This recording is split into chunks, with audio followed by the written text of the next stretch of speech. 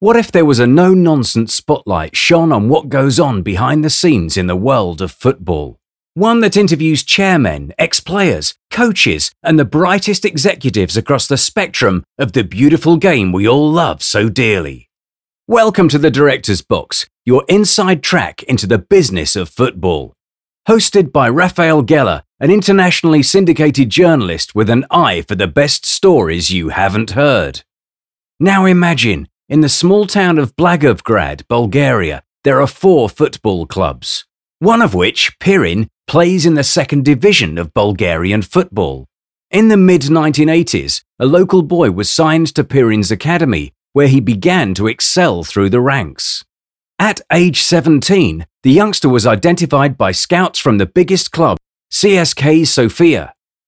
The young striker rapidly developed over the next 2 seasons, scoring 26 times in 50 Bulgarian Premier League appearances.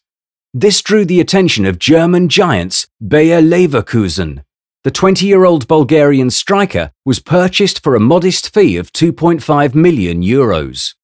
After a few good months with the Leverkusen reserves, he was promoted to the first team. He would go on to lead Leverkusen in scoring from 2003 to 2005, and at the conclusion of the 2005 season, the 25-year-old boy from Blagoevgrad was sold to Tottenham Hotspur of the English Premier League for €16 million. Dimitar Berbatov would go on to win the Premier League title twice with Manchester United and win the 2010-11 Golden Boot. Stories like Dimitar's are not at all uncommon, but plenty go unnoticed.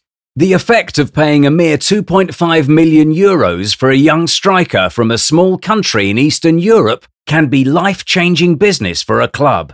Join us here on the Director's Box as we talk about stories like Dimitar's and chat about the business of football with world-renowned guests. Thanks for listening and hope you enjoy.